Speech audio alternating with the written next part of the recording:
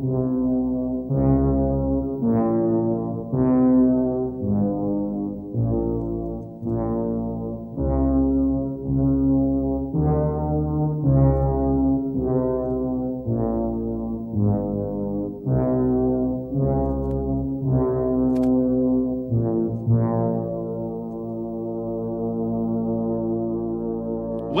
to the Coffee Klatch Crew Patreon-exclusive movie review.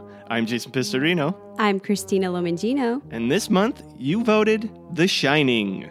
We're finally doing it, folks. The horror classic.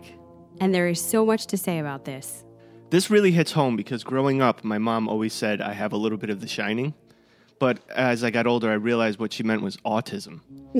Oh, dear. Well, it's going to be hard to tackle this. We're going to do the best that we can. This could be an entire podcast series breaking down The Shining, and especially once you consider the novel, which we have to talk about, as well as there was a Stephen King miniseries and the Dr. Sleep sequel that we covered last year. Yes. So, Klatchers, if you didn't get around to that or if you forgot about it, it might be fun to now watch Dr. Sleep and re-listen to that podcast. So, this was written, directed, and produced by Stanley Kubrick, and we're going to talk about all of the Kubrick-King controversy, as well as things that happened on set. IMDb is giving it an 8.4, Rotten Tomatoes an 84%, but the audience at a 93. This had a budget of $19 million and grossed $46 million, although we will discuss that it was not considered an initial success by any means. There are many, many critics' quotes out there, but I'll just give you two. One on the positive side says, though it deviates from Stephen King's novel, The Shining is a chilling, often baroque journey into madness, exemplified by an unforgettable performance from Jack Nicholson. And on the other side, they say Kubrick is a master of visual images and the scenes display his brilliance, but much of the suspense ends in anticlimax, as Nicholson and Duvall seem overextended in trying to maintain the terror. And I have to say, watching it for about the millionth time last night, I have to kind of agree with one of Stephen King's comments that this is not really a scary movie. I mean, first of all, some of the scenes that terrified me from my childhood, iconic images like the elevator pouring blood, the twin girls standing in the hallway, Jack running after Danny in the maze with the axe. They're not quite as scary now, and there is so much time spent on the in-between that is supposed to be building tension. And in a way, it kind of does, but it sort of drags on at points that it's not quite as terrifying once you get to those moments. And there really are parts where Nicholson's performance is so over the top that you're almost laughing instead of being afraid. And a big part of this could be ever since I read the novel, the movie has taken on a lot less mystique for me. I am always one of those people that enjoys the book better than the movie, but I think in particular, King adaptations either nail it or they're terrible. And a lot of people would say they really dislike this. A lot of people would say Kubrick's movie is completely different from King's novel, and they both stand alone as masterpieces. I understand either of those arguments. I just think maybe the movie has run its course for me. You know, watching it this time, with the caveat that when I was young, this was the scariest movie I've ever seen. Okay, I mean, to the point where I remember there was a few years where my father had conferences in Vegas as a young kid. I didn't spend time in hotels. So this was like one of my first times being in a giant hotel. And the hallways, albeit it looked nothing like these hallways, it still had the kind of carpet that had patterns and the long halls. And all I kept thinking of is The Shining when I would walk down it. And I didn't want to be alone because I was like, those girls are going to show up. Well, how old were you when you first saw this? Do you remember? No. Because I think I was really young when I saw this for the first time. And that happens when you see a horror movie at a really young age. It leaves kind of this indelible impression. Yeah. And I didn't read the book until a couple of years ago. It took me a really long time to get around to some of King's I had read, but a lot of them I hadn't. Yeah. And I sort of thought I had the coda from seeing the movie so many times. You learn better because there's just so much more, and we're going to get into talking about some of that. I do still think this movie is iconic. This time around, I'm on board with what you were saying. I didn't feel scared, really. But it had great moments.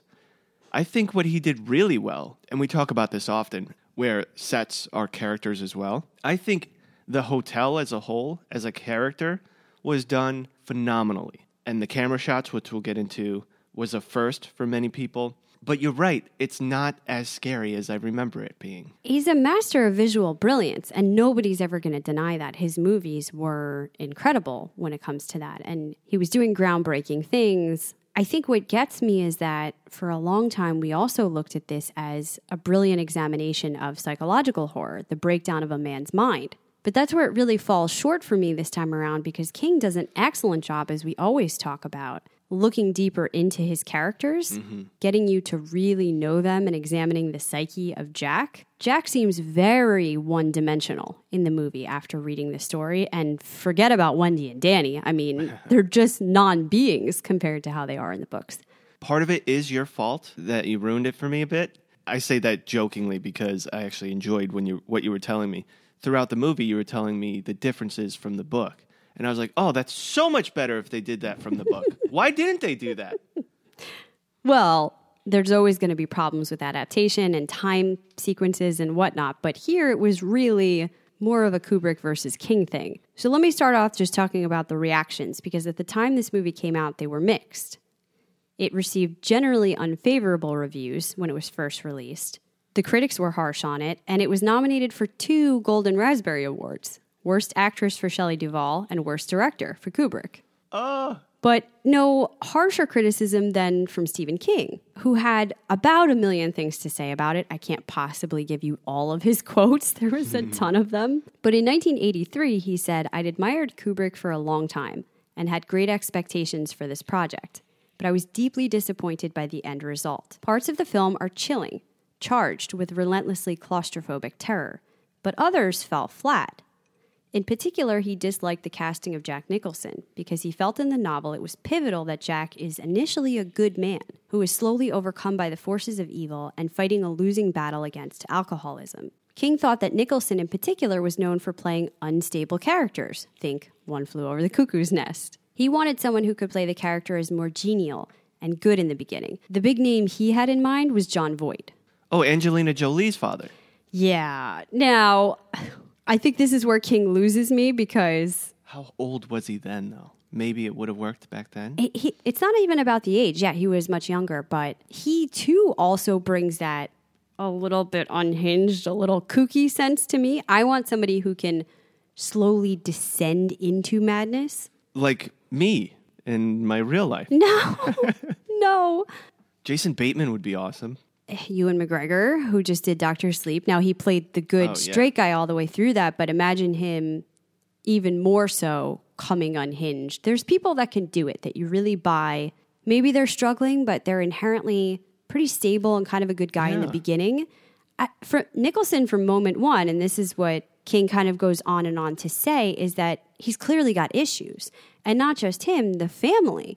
The way they're acting towards each other from the start of the car ride in is weird. You're absolutely right. And when you pointed it out while we were watching it, I was like, from the first time we meet him, the first shot, you're like, there's something off about him. And maybe it's not Jack Nicholson's fault. Maybe it's just the aura that he has. But it's not even that. It's the writing. The way he's treating his family. The way he half listens to Wendy. The directing, too. It looks like it's an abused family, and I don't even mean physically. I mean emotionally, everything. From the get. There is less of an arc when he does go cray-cray. Yeah. And somebody put it so well. They said Jack Nicholson starts off at an 8 and goes to an 11. Yeah. You need someone that can start off at a 2 and go to a 9. Yeah. I like this game. Let's think of a couple more names. Well, we're not going to do this for the other characters yet, but I'll just tell you for Nicholson since we're talking about him. Voight is who King wanted, but Kubrick was considering a couple other people, 3 big names in mind. And I don't think I like any of them, but they were Robert De Niro, Robin Williams, and Harrison Ford. Robin Williams plays a really good, emotionally distraught character. I've seen him in some deep films. I think that would be good, but I don't see him... He could never get scary enough for me. Exactly. Ever. So that middle part, he'd be perfect for. De Niro, never emotionally soft enough for me in the beginning. Maybe Harrison Ford. I I like him as an actor. I'm sorry, I don't think he has the chops for this. Think of somebody like Leonardo DiCaprio. Think of him as warm and kind and innocent, like in Titanic, and then think of him in The Aviator. Django. Oh, Aviator, yeah. Or Django, or one of those types. None of these actors... obviously he was too young then, but we're not thinking about that. No, I'm not considering age. I keep going to funny people. The guy who played... I keep saying The Room. It's not The Room. Who played the other... Gerald's Game? Gerald's Game, yeah. That guy. Yeah. He'd be great. He's already too old, but if we're not thinking of age, back then he wasn't Bruce Greenwood. Old. Yes. Well, back then he might have been too young, but... I got it. Kirk. Okay, well, let's keep this moving to say that it's important to mention critical opinion has become not just favorable over time. This movie has become a staple of pop culture. It is now regarded as one of the best horror movies ever made and makes it onto every list that you find of top movies. Oh, the horror.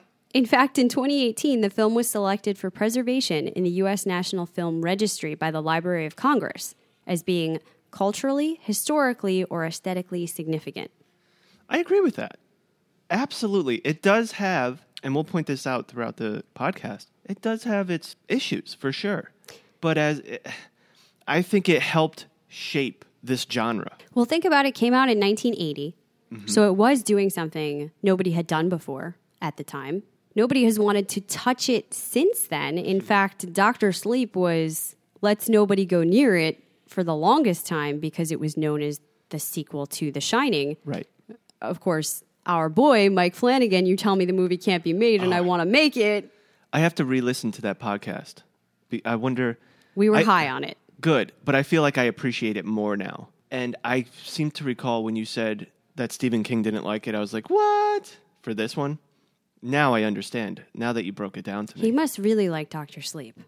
I wonder. Because it feels a lot more in the vein of what he was looking for. What's interesting about this, we're going to get to ratings on movies and everything like that later, but we did mention that they did a TV series adaptation because King was so upset. Mm-hmm. Do you know who directed that? No. Mick Garris, who did The Stand. And for a long time, he was the King boy before there was Flanagan and everyone else. And I've never seen it. I have to put that out there, which is weird for me. I really have to go watch the miniseries now.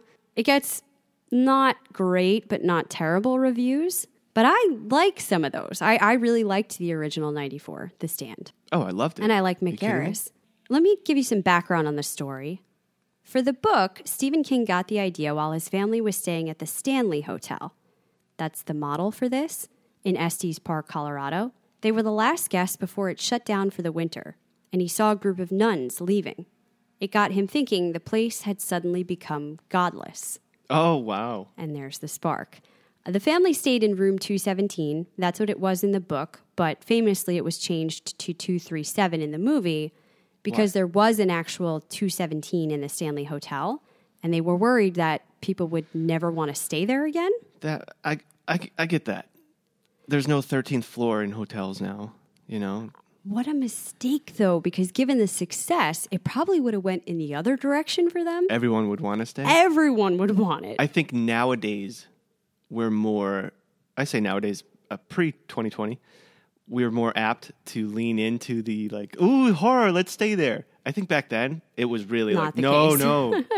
Well, there was no 237 in the hotel, so that was a good alternative. Now, change over to the movie. At the time before this was developed, Kubrick was disappointed with Barry Lyndon, his previous film in 1975, because of its lack of box office success. It was criticized for being too long and too slow. And he realized he needed to make a film that would be commercially viable, as well as artistically fulfilling. It was said that he had his staff bring him stacks of horror books and planted himself in his office to read them. He was going to find the next good thing. Well, Kubrick's secretary from the other room heard the sound of each book hitting the wall as the director flung it into a reject pile after reading only the first few pages.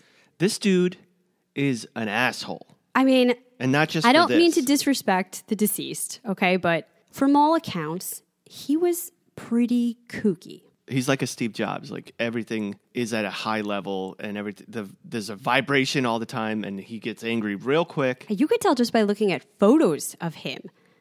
But we're going to get into everything people said about him on this set, and that's just forgetting about all his other movies.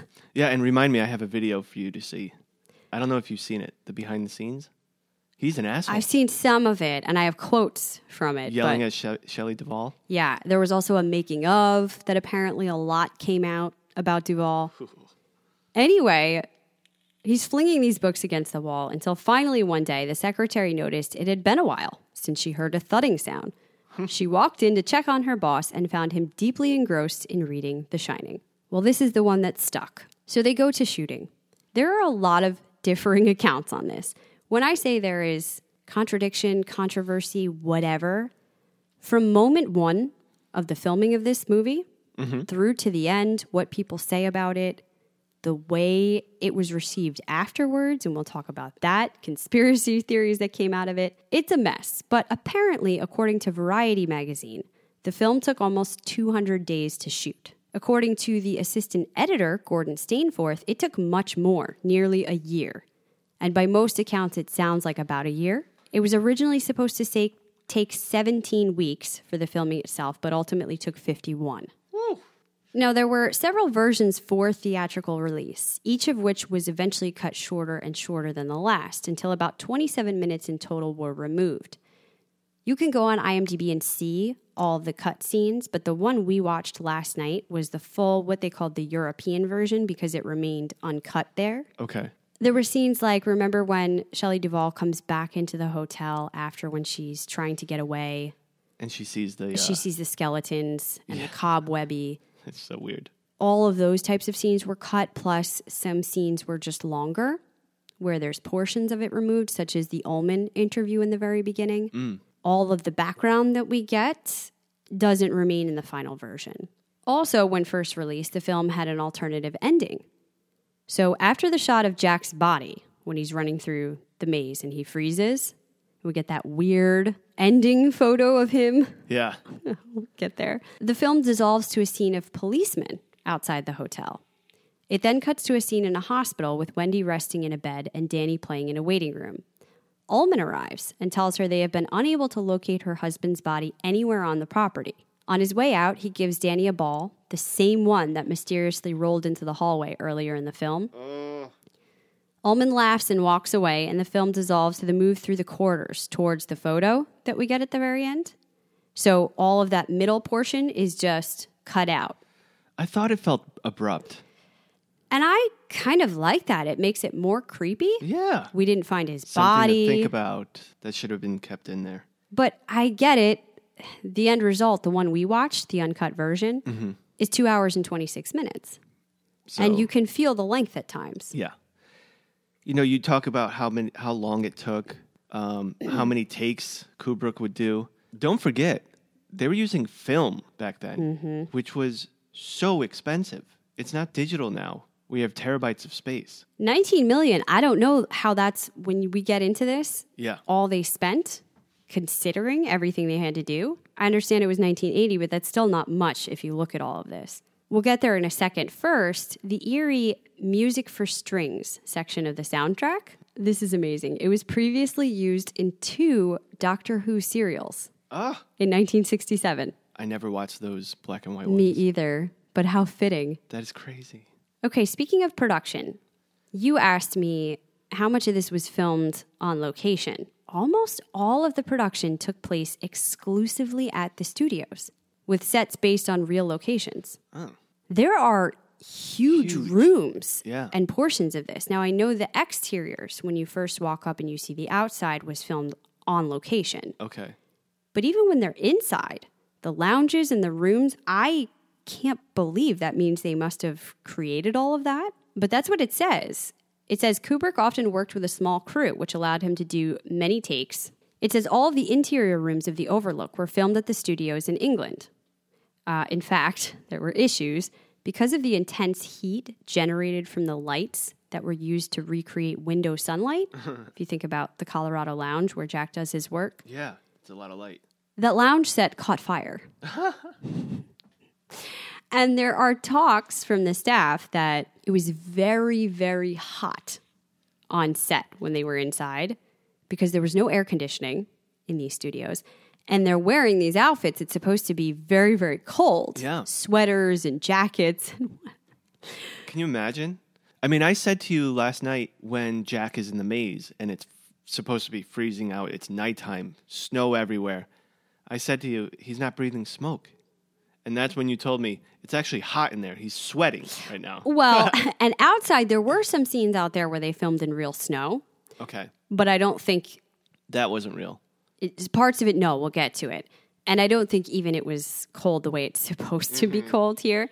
But it's kind of funny if you watch back inside the hotel. Ullman makes a point to tell them all of these rooms remain pretty much unheated throughout the winter because of the costs. Sure. So they're staying in that apartment area where Dick used to live. That's heated. Because it's heated. It's self-isolated. It's its own little apartment.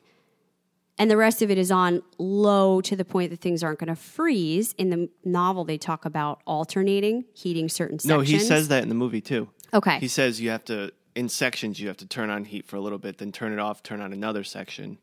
But that means the majority of the time when they're not in their apartment, they're walking around, it's very cold. Sure, yeah. I've stayed upstate in our house where they keep it at 55 just so the pipes don't freeze. Right. Until you get that heat up and going, you're It's freezing. cold. You're outside. And you do see them inside wearing sweaters and scarves. And yet if you watch the way they're acting it, they're walking around, their bodies very open, their arms hanging loose. They're not like you'd be tighter, curled into yourself at times, rubbing your arms. They look like they're walking around in 70-degree weather. That's true. Very true. I bet the whole scene in the beginning during the interview, when Jack asks that very poignant question, which I would too, why aren't you guys open during the winter? I bet you would make a killing with the ski season. I bet that was cut, but I'm glad it wasn't for our version because I would have said that the whole movie. Wait, why isn't it open? It's Colorado. There's mountains there. They'd be making money. Well, let's come back to the production. You were talking about some of the groundbreaking things for filming. The big one was the new Steadicam mount. Yes. That had just recently come out. This was one of a handful of movies that used it when it first became available. And it was used to shoot several scenes to give it an innovative and immersive feel. Kubrick found the current cameras to be obsolete. He wanted a full range view, which they couldn't get with what they already had. So a colleague suggested this new technology. Initially, he was very hesitant because he didn't know a lot about it. But they wound up using it in scenes such as Danny on the tricycle when you're following Iconic him scene. Through the hallway. Yeah, you follow him behind. It's so creepy the way they do it. It's right behind him, almost as if it's, on its own tricycle. And that's what makes that creepy hallway even more creepy, I love that because the depth of field, they're actually using that to their benefit because it can be creepy. You ever draw a long hallway or something with a lot of depth and it lets your brain imagine what's down there? You add on top of that the movement, the sound of the tricycle, which somehow was creepy to me. And then the old school orchestra music, right, with the violins. Well, it's funny that you say that it feels like we're on our own tricycle following behind him because Garrett Brown, the guy who's filming this, accomplished many of those ultra-low tracking corridor sequences by putting the Steadicam mount on a wheelchair. And grips would either pull backward or push forward the wheelchair depending on the requirement of the shot. Sure. So we could follow Danny in that way. If you look very closely when Danny stops the tricycle, the cameraman doesn't stop at the same time, and you can almost feel him like, oh shit, and like he stops just after. Well, because they're stopping that wheelchair. Yeah. It's not just a man carrying a camera. Well, how about the opening scenes? Because those are different when we're following the car through the mountainside. Classic CKC, what we talk about, right? Every Stephen King movie starts with a car and an overhead shot of the car driving. But think about that. They didn't have drones. This is 1980. How did they achieve that? Helicopter. I was blown away by this. To achieve the smoothness, the cameraman Greg McGillivray secured a wide-angle camera to the front of a helicopter and then balanced the blades to remove vibration to try to get it as smooth as possible. Balance the blades on the helicopter? I guess so. He knew how to do that? well, I'm assuming he worked with Someone who knew. the guy Okay. and the pilot of the helicopter and whatever. This scene was actually shot on location, of course. They were in Glacier National Park in Montana, and that road really does close down during the winter and is only negotiable by snowcat. So there are places where that is true when they're saying nobody would be able to get to you. You wouldn't be able to get in or out. Now, the only shot in the film not achieved in camera was the slow zoom in on the model of the maze. And I know you like that model. I really enjoy this part when they start to zoom in and you see Danny and Wendy walking around the center. In the middle, yeah. And you can hear them talking because they're going through the maze outside while Jack's looking at the model inside. So cool. To achieve this, a model of the maze was shot from 6 feet above. Okay. So they filmed that little model, and none of that is real. And you can kind of tell when it's looking down and you think you see Jack and Danny because it's just white. Wendy and Danny. Sorry, Wendy and Danny. It's just white, the inside of the maze. Yeah. But I still love those things when they shoot miniature love it. models Super and it fun. kind of looks like it's real. The best example I can think of, which was around the same time, I think, I'm a little ignorant, I didn't look it up, Beetlejuice, Yes. with that model. Yep. I bet they used the same kind of tricks. Yep. Now, the real maze itself consisted of 900 tons of salt and crushed styrofoam. So they created this maze. It's not as big as it appears to be in the movie, but they talk about how they strung chicken wire up and created it up to a certain height and then kept the camera relatively low down so the make it hedges look- would feel higher. Yeah. And it was big enough that the crew and everyone needed a map to use to actually know how to get around. So they did a decent job with that. And like I said, there's parts where they film in real snow, but most of it when they're moving around in there is salt and styrofoam. So they faked it a little bit. Yeah. Movie magic. Do you think when they were doing it, Kubrick was walking around and he's like, do you think this will be tall enough? Can you make it look massive? And the guy's like, yeah, I think this will work. And then he looked at the amount of money they were spending and he goes, well, I guess we just need to hedge our bets and boy. hope it works. Oh, boy. Okay. Because we're just hedging our bets. Sorry. Oh, okay. So that scene is iconic, but also the Here's Johnny scene where Jack is axing yeah. through the door. Hey, was that ad-libbed? It was Boom! by Yes! Nicholson. Nice. And very little when we get into about Kubrick was allowed to be ad-libbed, sure. interpreted. But apparently he loved that so much, Jack came up with it on the spot, and they just kept it. The behind the scenes, stop me if I've shown you this, but it's Jack Nicholson amping himself up for that scene where he scares a set guy who's setting up the set, like freaks out and like runs away. He's like, I'm angry. I'm fucking angry. What? I'm getting crazy. I'm going crazy. Well, you would have to be at this level he's at, Yeah. right? The scene took 3 days to film. They used 60 doors. It's insane. I mean, this is the tip of the iceberg. Wait till we get into it. But apparently Jack was a volunteer firefighter in real life. Oh, wow. So they built a door that would be easy for a normal person to axe through. But because he knew what he was doing, it immediately just broke apart. Oh, wow. So they had to keep kind of making it thicker that it would take a while for him to axe through it. Oh, I see what you're saying. Okay. When you first said it, I was like, well, I mean, filmmaking 101, you shoot a couple times of him axing through it, and then you use one door that's already been axed through to shoot the next portion. Why would he need so many? But now it makes sense. They just needed to keep making it. Yeah. Okay, just to get into some of the how long things took, and not even how Kubrick was acting towards the actors. But to give you an idea, one of the shots, do you remember where Jack is bouncing the ball against the wall? Every time I see that, I'm like, that would be me. If I was stuck there, I'd be throwing it against walls, making games out of everything. Do you remember at the end of the shot, the ball He comes loses- to the camera? Oh, no. I remember it. He loses the ball. He throws it, and it goes into like a But then hallway. it goes to the camera, and the ball almost comes at the camera. No, I didn't see that. Okay, well, Kubrick would be very upset to know that because he was so determined to get this precise shot where it would come back at the camera. The camera kept rolling while the ball was continually hit against the wall in the hope of it working correctly. It took everyone on the entire unit having a go at it in between other shots until they finally got it to come back at the camera in the exact right way they wanted it to. Oh, my God. I missed it. Sorry. My bad, Kubrick. Well, let's talk about the actors, and we will get into all of the Kubrick craziness. We'll start out with Danny, who apparently was the one person on set that Kubrick had a really good relationship with. The kid. Danny Lloyd. That's his real name. Oh, wow. Danny is Danny. And Jack is Jack. All right. I might piss some clatchers off, but I think that kid sucks at acting. No, I do too, but hold that thought. Okay. I just want to talk about his relationship on set, because Kubrick was apparently highly protective of him, where he was really difficult with the other actors. He was very good with Danny. And in fact, during shooting, Lloyd was under the impression he was making a drama, not a horror film. They didn't have him on set whenever anything scary was happening. And in fact, if you remember the scene where Wendy's carrying Danny away from the Colorado Lounge over her body, she's actually carrying a life-size dummy. You can only see Lloyd from behind and his legs hanging down. That's not the kid. When she's yelling at him like, how could you? Yeah, and backing up. How could you hurt him like this? Yeah.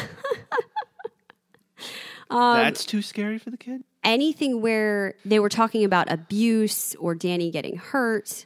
Well, good on Kubrick. That's awesome. But that was one of my complaints. I'm like, the kid's just laying there like a doll. Is it making sense why his acting, half the time, he doesn't really know he's supposed to be acting anything scared or weird. Oh. That's going to confuse me later when we get to the Red Rum scene, because I don't know what they told him about that. He's talking in this scary voice. Like, how did they explain this? But they say that Danny Lloyd only realized the truth several years later when he saw a heavily edited version of the movie.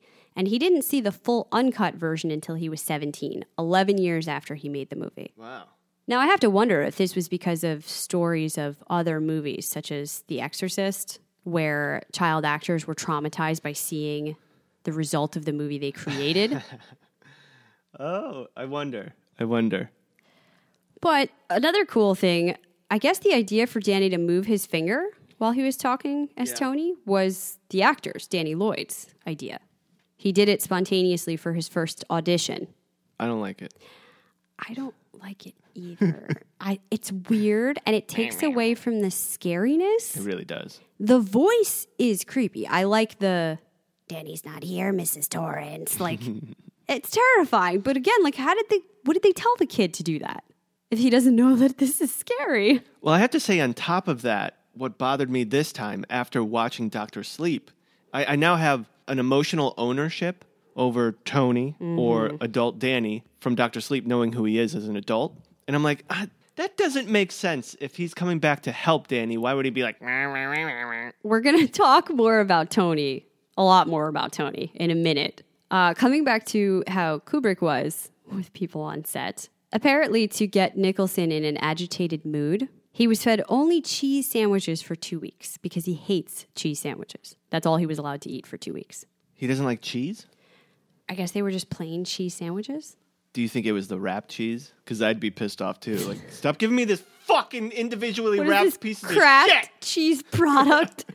But see, that's exactly the state that he wanted him in. But okay, that's minor. Mm-hmm. You hear stuff like that with the other actors and the rest of the people working there. But the way he was with Shelley Duvall seems like a whole other level abusive of insanity. Okay, I mean, reportedly, she suffered from nervous exhaustion throughout the film, including physical illness and hair loss. Her hair was falling out. She was so distraught.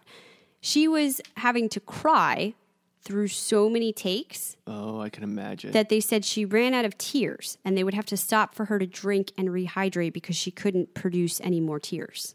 On the DVD commentary track, Vivian Kubrick, Stanley's wife, reveals that Duvall received no sympathy from anyone on the set, which was one of Kubrick's tactics to make her feel utterly hopeless. He kept saying, it doesn't help her for you to be like that with her. Stop sympathizing for her. Right. He allegedly picked on her more than anyone else, would really lose his temper, telling her she was wasting the time of everyone on set, just kind of being awful to her. She later reflected in interviews that he was probably pushing her to the limit to get the best out of her, and said she wouldn't have changed it because the end result was the best thing she ever created, but she would not do it again. All right, we've got snow machines. We're looking at it behind the scenes. Tell them to reduce the snow. Do I have that stuff in my hand? I've got it now. I stand by, boys. Okay, Malcolm? I'll cut Right, some. roll video. Get out, Peter. Video speed, Stanley. Right, clear back, boys. Okay, turning, Doug. No, wait a minute. I forgot it. Hold it. Cut it. Keep it rolling. Keep the video rolling. Right. Keep video rolling. Reduce the smoke a little, Alan. Reduce the smoke a little bit, Al. Okay, turn over. Okay, turn over. Right, right, roll action. video and action, Shelley.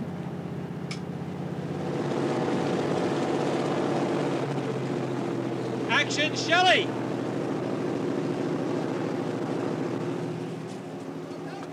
Cut it.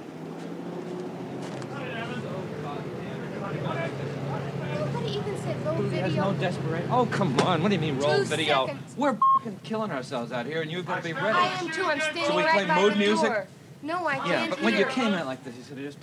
We're sitting there because they say, wait a minute, and then you say on the radio, But when you go. do it, you've got to look desperate, Shelley. You're just wasting everybody's time there. I can't even get Well, this bang it door against open. it. Well- On the record, I got such a bollocking because they said, turn over, and they said, video rolling and all that, and I got all ready, and jump up and down, and then they said, never mind, cut it. And then I went to take a bite of soup. The next thing I know, action, Shelley. So, I mean, that's just a tiny example, but you see how like he has no patience for her. Yeah. You gotta look desperate. What are you doing? Well, He's crazy. I'm looking at him. I would never want to. Oh, he's scary. it scares me. He should have been Jack. Maybe that would have been a good idea. And it wasn't just with Duvall. I mean, it was particularly painful, apparently, and bad where she was concerned. But Philip Stone, who plays Grady, recalled his scene with Jack Nicholson. Oh, is it that you did Grady so much better than him? Is that what you were going to say? No, I don't even want to think about that scene because we did it so badly. But apparently in real life, they shot it 50 or 60 times, always in one take. He wanted it to be Oh a my one-take God. scene. Okay. So he says, then Jack Nicholson, Stanley, and I would sit down and look at each take on a video. And Jack would say, that was pretty good, wasn't it, Stanley? And Stanley would say, yes, it was. Now let's do it again. Let's do it again. Let's do it again. Clatchers, I hope you listened to the bonus this month. I think it was so serendipitous that we did that, and now we're reviewing The Shining. Not knowing that we were going to be doing The Shining. Yeah, we did our CKC's terrible table reads on that exact scene. What I'm going to do is release that scene on Patreon so you can compare and actually see how amazing Christine and I were We're for that so scene. bad. I don't know why he's talking about I'm in this. It was denial. so bad. I think we're amazing. So bad. The scene where Jack is chasing Danny through the maze took over a month to shoot. Oh my goodness. Apparently, the crew members, despite these maps that they had often found themselves lost and had to use their walkie-talkies for assistance. And the perfectionism extended to insisting that cast members be on set to be measured for the lighting of the scene. Now, we don't know a lot about movies, but I read this is something that's normally done with stand-ins. Yeah. Because you have to start it hours before the regular filming begins. Oh, we know that from Love Actually. One of our favorite couples were stand-ins. Yep. So they set up the lights. They make sure it's falling on people properly. You don't need the actors No, you themselves don't. to be there for this, but Kubrick insisted it. And Jack Nicholson claimed that he was the only director he ever worked with who wanted them there to pose for the lighting because of the additional time. And they're already here You doing don't want your actors 20, exhausted. 30, 50 takes on a scene. It said that it brought Scatman Crothers to tears at one point. Oh, wow. There are some reports that he did the ice cream scene with Danny 100 times. Oh, And that he finally broke down and said to Kubrick, what are you looking for? I don't understand what you want. And if you go back and watch the ice cream scene, Scatman looks actually kind of terrified at moments. And he's not supposed to. He's supposed to be being warm to Danny. But it's almost like he's so afraid that he doesn't know what to do or what to say. I wonder. And I think that a lot of our performance problems, Kubrick might have just pushed them past the limit. I understand that there's moments where he needed them to get worked up and this was a tactic, but it feels like he went way over the top Yeah. and it ruined some of them. It feels like that to me, too. But anyway, like I said, we could go on about that all day. There's a ton of other reports on it. Those are just some of the big ones to give you an idea Those of what are it was fun. like on Thank you for those. set. But let's talk about the characters themselves a little. We really have 3 big ones, and then we'll discuss the others just briefly.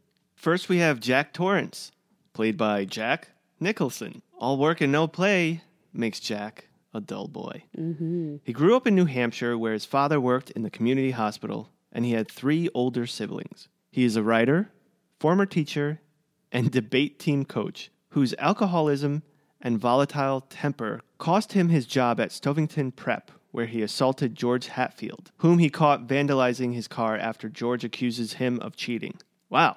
These are things this is that all in the book? we get in the book that we don't get to see here. What leads up to Jack taking this job at the Overlook? And he's in a much more desperate position in the books, that he really has nothing left. He's always wanted to be a writer, but in between writing, he needed to make a living, so he took a job that his friend got for him at Stovington Prep teaching. He did okay, but the drinking got worse and worse over the years, that he would show up to classes hungover. It was still okay until he gets into it with a student of his, so he also taught the debate team, and there's a kid called George Hatfield, who you can tell that Jack has a problem with right off the bat, because this kid is rich and he has been given anything he ever wanted in life. If he couldn't get it, Dad would pay for it. And he actually is kind of a good debater, but he has a stuttering problem. Okay. And every time they get to an actual debate, he starts to stutter. And Jack is telling him, you have to get this under control or you can't be on the debate team. And supposedly he's telling him nicely, but in his mind, he's almost taking a pleasure in telling him that, because it's the first thing that Hatfield can't fix. He doesn't know what to do with it.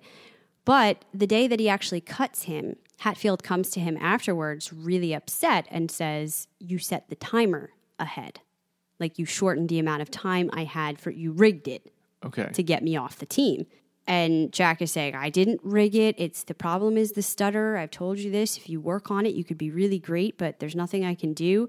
They keep going back and forth. And in Jack's mind, he's going, I never rigged it. And even if I did rig it, it would have been to help him, because there's no way he's going to make it on this team. And even if I set it ahead, I couldn't have done it more than 20 seconds. And you start wondering, maybe he actually did, because he wanted to show this kid, but they never tell you for sure. It gives you inklings of Jack's slow descent, right? But this really culminates because I forget if it's the next night or whenever George Hatfield slits all of Jack's tires on his car. And Jack comes out and finds him doing that and assaults him. He starts beating him up. Other teachers have to pull him off the kid, and they fire him from Stovington Prep. His friend who got him the job, who used to teach with him, Al Shockley, was telling him, go away, lay low for a little while. I'll see if I can talk the board back into giving you your job back. And in the meantime, he gets him this position at the Overlook, which he owns a good portion of share in the hotel. Oh, wow. And he says, all you got to do is be caretaker. You can work on your writing. But it's sort of a last-ditch attempt, because he also knows that Jack's trying to get clean, get off the alcohol.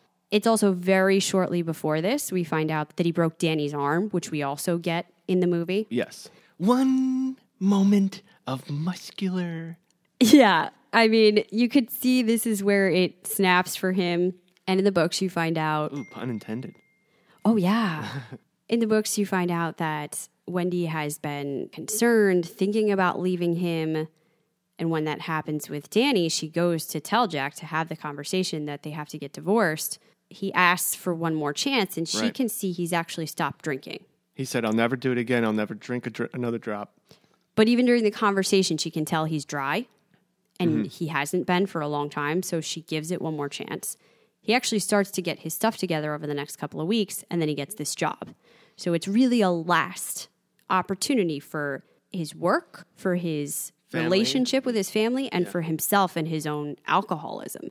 It's important to know that, because I don't think you really get this in the movie, how dire these circumstances are for Jack and how important this job is.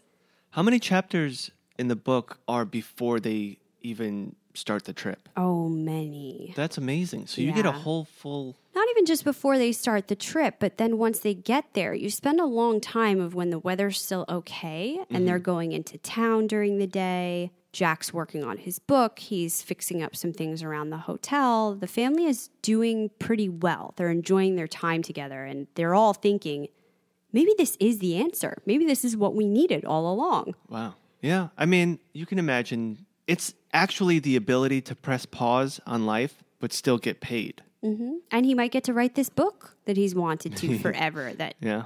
You I know, think it's a beautiful book. Many pages. It seems like a chance. But what's important to say here is that in the book, Jack is seen as a tragic hero whose shortcomings eventually lead to his downfall. But after this slow, consuming process of him fighting back and forth in the movie, it implies that Jack is really close to insanity from the very beginning. And he's a lot less sympathetic. We don't get the relationship with Danny and how much Danny loves his father, and they're so You do not get close to each other. It's like he's weird with him from the get. Oh, my God. If you hadn't told me that, I was thinking that the kid was afraid of him already before they even went in the car. Wendy talks about it in the books a lot, how she almost gets jealous because she says from the time he was first born, Danny, while he loved his mother, was always his father's boy. He could put him to sleep in a matter of seconds, get him to stop crying. Once he started getting older, Danny would follow Jack around. So there's a lot more depth to Jack in the book. And that scene where he snaps is such an uncharacteristic moment with Danny. But she says it's almost like Danny knew that. And even after that, he still loved his father so much. Like it didn't dampen their relationship in Danny's mind. Yeah. And a lot of this is because of The Shining, which we also get in these chapters leading up to them leaving. All of these things that The Shining can do for Danny, how he's able to basically read his parents, to know how they're feeling and what they're going through. And he can sense that his father is really struggling with something and trying so hard. And he gets these dark feelings at times. And he knows that his father feels like this job at the Overlook is his last chance. And that's why even when they get there and Danny starts seeing things, he won't tell his parents. He knows that they had feelings of divorce running through both of their minds at some point, even though neither of them said it out loud. Right. So Danny is also a much more rounded character, but I think that Jack is the one that you're really not getting enough of the backstory. And just to end that out, there's also a really traumatic childhood from Jack's past. This relationship with his father, where his father was very physically abusive, almost beat his mother to death one night. And so Jack's kind of been running from that his whole life as well. You know, for the movie, I can forgive that, not having that background. I can understand why we wouldn't be given all that. They could have done a better job of making him look more loving in the beginning, for sure. That arc that we talked about. But what I can't forgive is how they dropped the ball on the title of the freaking movie, The Shining. Yeah. They don't use that enough with Danny and even Dick. I think Dick would have been great if he was utilized more. But they don't explain what the shine is at all. They don't explain how actual hotel is getting stronger and stronger as they're there because they're feeding off of Danny's shine.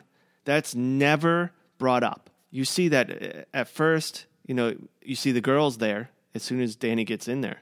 That's because Danny has the shine. It wakes it up almost. Exactly. You don't see that the spirits are going after Danny right away because that's what they need. They need that to empower them, to make them stronger. Those spirits are always there throughout the year, but the hotel guests don't see it. It doesn't bother them. It's really in the background where it's harmless. But because Danny's there with the shine, so strong, and he's the strongest that Dick has ever seen, which says a lot from what we learned with Dr. Sleep, because the kid in that one is even stronger than Danny. I think they dropped the ball there. And it's so interesting that they do talk about this in the books, that the hotel initially wants Danny. They want him because of his shine, his ability, whatever. But then they meet Jack, and it's as though they realize this is a soul they can manipulate. Yes. They can use to get what they want. And there is a bit of a question throughout if there's some shining in Jack as well. And that extends over into Dr. Sleep, where they kind of confirm for us in the books that that's why both Abra and Danny had the shining, because Jack was actually both of their father. And so he had some of this in him from the beginning. Right. Which would make sense because Wendy never really experiences these things. She does at some point when At the end when they're at their full power. It gets out of control. Yeah. But why does Jack get it early as well? Because he's got a bit of this Shining and they think they can use him. But in addition to all that, the Shining allows Danny to feel things intuitively that are happening with his parents, to see things, to get glimpses of the future. He receives these frightening visions and messages from Tony, which in the books are a warning. Tony's trying to help him. He doesn't always understand, and this is why Danny is afraid of him, but none of that is clear in the movie. The Shining doesn't really seem to do much for Danny except give him wacky visions and make him space out, and Tony seems to maybe at times actively be trying to hurt him. So, with the knowledge that we have now about the way it's supposed to be, I think Stephen King is right. Yeah, he is. He bastardized the best part of this book or of this story. Well, and in addition to The Shining, it's also Danny's character, because in the books, he's 5 years old. He's supposed to be 7 here. He's extremely intelligent and intuitive, Shining aside. I mean, his vocabulary, the way he understands adult things. Everyone in the book comments on it. The doctor says, if you ever had his IQ tested, which Jack doesn't believe in, it would probably be off the charts. I've never seen a kid his age. You probably never have to talk down to him. Like, he's really, really smart. And there's a lot to his character. He's very much another force. All three of them, Jack, Wendy, and Danny. In the movies, Danny is hardly there. And I think you're right. This child actor, he might look a good part visually. Yeah. But he does almost nothing. There's a couple of scenes where he's spacing out that he looks kind of good.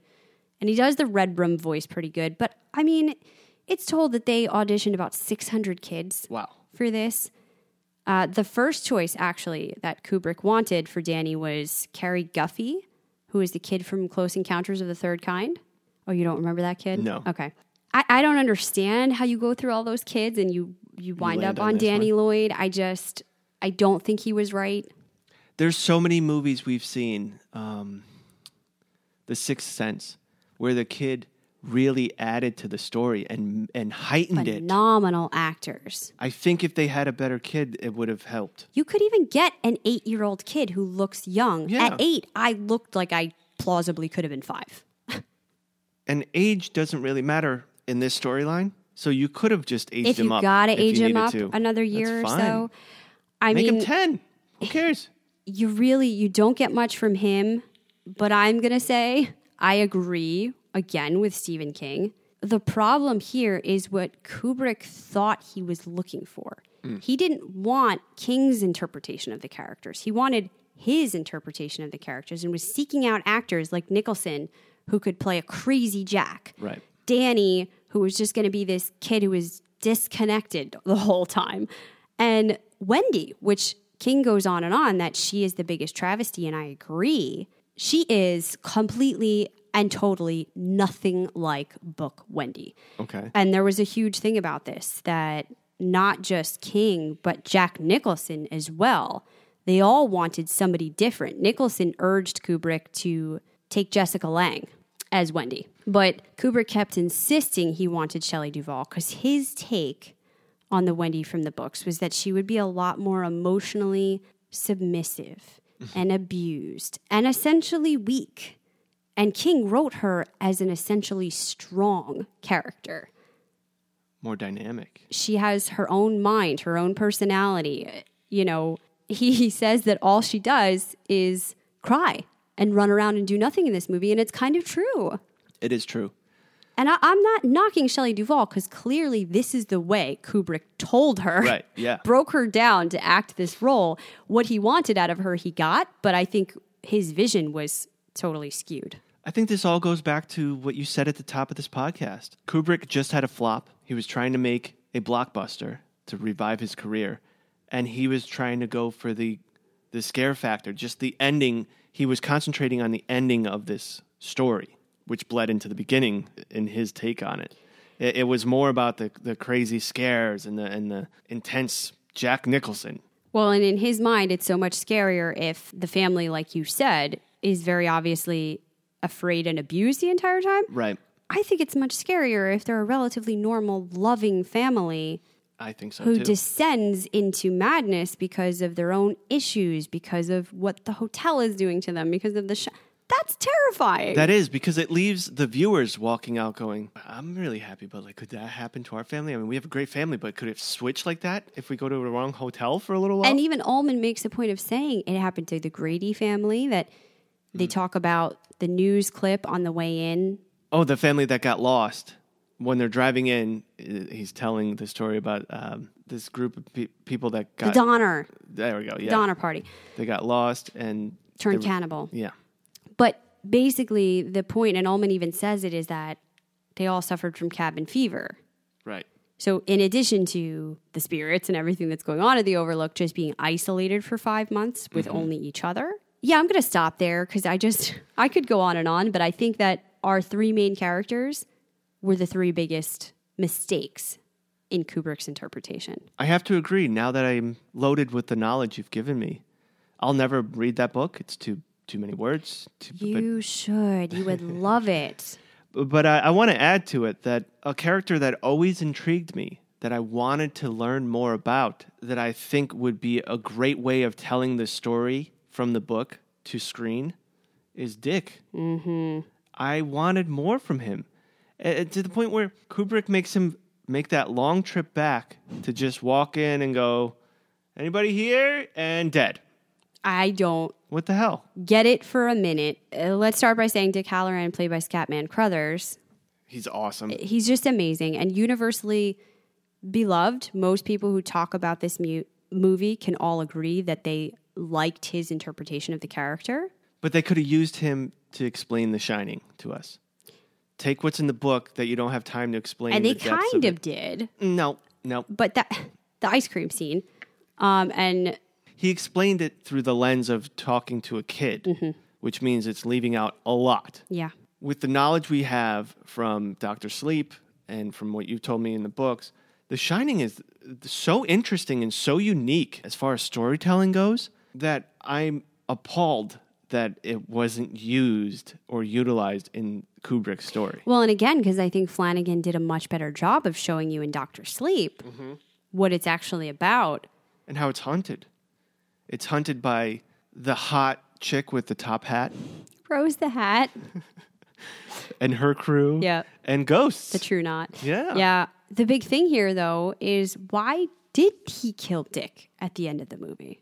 Dick lives in the book. He helps Wendy and Danny escape from the hotel. You could still have, if you want Jack to die the way he dies rather than being exploded in the boiler room, which I don't even understand why he decided not to use that ending either from the books.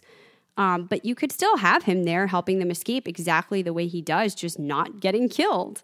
So I can't quite understand why he followed the books all the way through, that we're building up this character, we're bringing him to that point, and then we're just killing him off. His arc is abruptly cut short, and I don't get it. Why does he run into the hotel announcing he's there as opposed to coming in and then talking to Danny In his mind. in his mind? They can shine. Why is he yelling? Danny, where are you? Is everything okay?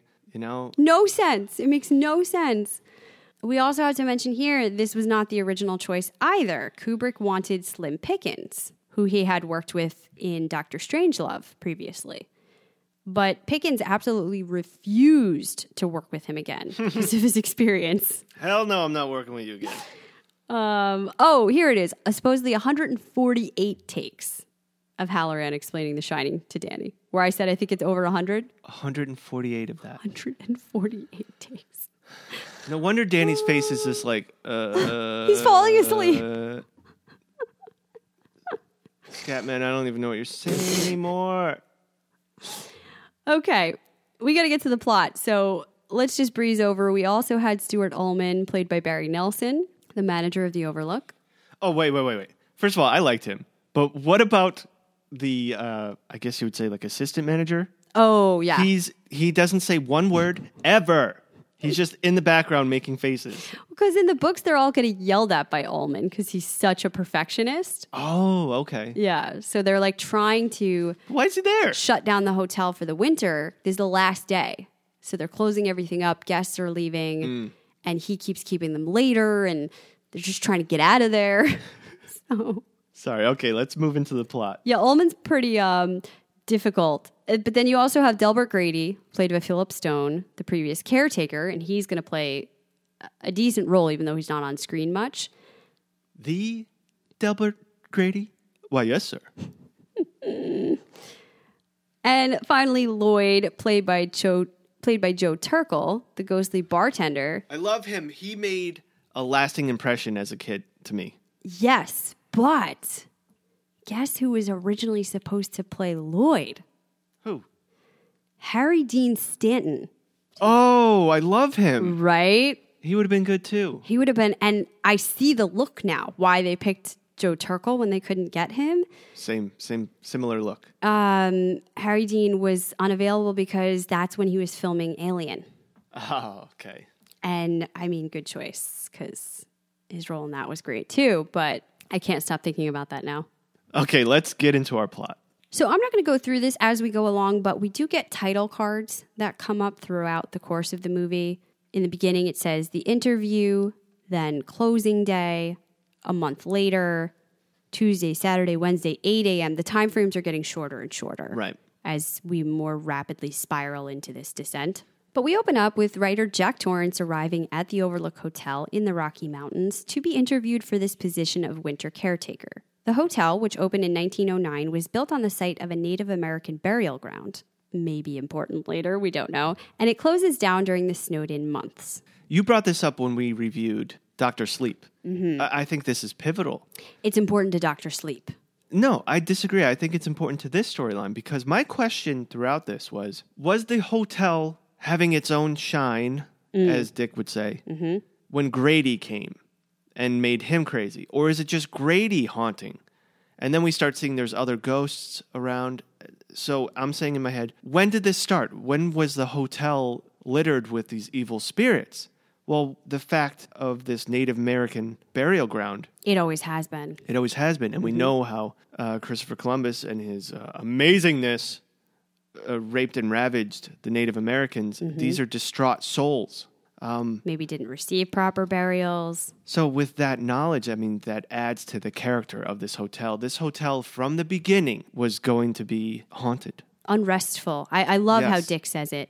The way some people can shine, some places can shine. And this Yes. hotel does. And Ullman describes it really well, too. He says, the winters can be fantastically cruel. The basic idea is to cope with the very costly damage and depreciation which can occur. And this consists mainly of running the boiler. Here you go. Heating different parts of the hotel on a rotating basis. And repairing damage so that the elements can't get a foothold. So in addition to all that, we always describe how it's the most scary if you have that as well as natural problems. Sure. The very serious danger and fear that you could get snowed in here for 5 months, literally just buried in under the elements. Yep. You have one radio. Anybody who can get to you would have to come on Snowcat, which means it could take hours, even days. What if anything goes wrong? What if you fall down the stairs and you break your leg? What if you done have a for. horrible flu or a fever? You're just, they're not prepared for any of this stuff. And to me, that is terrifying. I was thinking I would not be good for this job because I can't fix shit. And guaranteed there's no internet, well, especially back then, but there's no YouTube of like, how do you fix a broken boiler? I don't know how to do this. Well, they do have explanations and checklists, and Jack, he kind of like is figuring out a little bit as he goes along. So in the books, he's doing a lot of this during those early months where he can go into Sidewinder, the local town. He can get shingles to fix the roof Oh, up. okay. And one of the big things that I found, the scariest moment from the book, is early on, he's going up to fix the roof, and he encounters a huge hornet's nest up there. And a couple of them sting him. So he thinks he's got to get rid of it. He goes, he gets a bug bomb. He bombs and kills the nest. And he has this idea for whatever reason in his head. When he was younger, his father did the same thing and gave him the nest to put in his room. Once it was completely empty and cleared out and dead, just the actual nest itself. So he wants to give this one to Danny. It's weird, but they don't make it out to be a weird thing in the books. So he comes back. Everything is cleared out. All the bees are gone. He takes the nest. He gives it to his son, puts it in his room. Later on that night, they wake up and Danny is screaming because a couple of the hornets that were apparently left inside the nest got out and stung him. And they're telling you this story about how hornets can sting multiple times. And so he's got like 10 stings up and down his arm. He's having an allergic reaction. It's swelling up. That same fear of like, what do you do? Yeah. Jack is worrying. Could he be allergic? Could we get him to a doctor? The roads are still open at this point. They don't wind up needing to. They give him a bunch of aspirin. They treat the arm. They go to the doctor the next day. And he's okay. But after Jack puts Danny to bed, he goes back to deal with the nest. And he was going to leave it overnight because they killed the 2 or 3 hornets that came out of it and deal with it the next day. But he decides to just do it right now. And it's swarming. He had put a bowl over it. There's literally hundreds of hornets in the Pyrex bowl. And he's going, how is this possible? I bombed it. Maybe 1 or 2 survived, but this is crazy. It's the house. They came back to life. Wow. And just the way King goes through it, it is so scary. It's one of the things that stands out most in my mind about the book. But there's also a moment where he's up there and he gets stung and he thinks he almost fell right off the roof. Just a normal accident that could have killed him. You know, I was thinking in real life, they wouldn't just have one guy and his family there to take care of it. They would have at least 20 people on grounds to maintain their property during the winter. Well, they also go through how Ullman is cheap and he's the only one who's been able to turn the hotel around because it was in a depression for a long time, but they're doing better because he's pinched pennies and he's done XYZ. Okay. You know. Got it. Anyway, that brings us to once hired, Jack plans to use the Hotel Solitude to write. And he meets with the manager, Stuart Ullman, who warns him about the hotel's reputation, the previous caretaker, Charles Grady, who killed his family and himself. In the books, Jack doesn't find out about that until much later on his own and is upset that he didn't know the backstory here. Yeah. I'd be pissed too. Here he does find out and is nevertheless impressed, weirdly, and in love immediately with the hotel, and he takes the job. He's in love with the idea of pressing pause on life. Mm-hmm. Yeah, but in the movie from the very beginning, he keeps saying, I love this hotel. Don't you love it here? Like, he's oddly obsessed. Mm-hmm. Meanwhile, in Boulder, Jack's son Danny has a premonition about the hotel, and Wendy tells the doctor about Danny's imaginary friend, Tony. She also reveals Jack is a recovering alcoholic who once injured Danny in a drunken rage. Another kind of pointless in the movie character, the doctor. Mm-hmm. A poor attempt of trying to fill us in with Danny. But I think Shelley Duvall, that's the only opportunity she had to act. And I think she did a good job because when she's explaining what happened, she has a smile on her face. But it's a little bit of a guilt smile. Nervous smile. I think that was done very well. Again, it's one of the fallbacks with movies. You only have a certain time frame and you have to jam some information in as quickly as possible. Again, though, an amazing scene in the books and didn't really have to be that much longer, but the way it was handled told you a lot about Danny, The Shining. It is that opportunity, like you said, to learn more about it. The family, I won't get into it, but if you've read the book, this is a great secondary role for the doctor here. Oh, please redo The Shining, but with the same characters from Dr. Sleep, and like have Tony be there as Ewan McGregor. That would be cool. That'd be awesome. That'd be cool. Well, now the family moves into the hotel and they meet head chef Dick Halloran. I'm the Scat Man. Who offers Danny ice cream and starts to explain to him about The Shining. This is what his grandmother called it. They shared this telepathic ability. That's where Dick learned about it. He says, you know, Doc, when something happens, it can leave a trace of itself behind, like when someone burns toast. When some things happen, they leave other traces behind. Not things anyone can notice, but things that only people with the shine can see. Just like they can see things that haven't happened yet, or see things that happened a long time ago. I think a lot of things happened in this particular hotel over the years, and not all of them were good. Dick is amazing with analogies.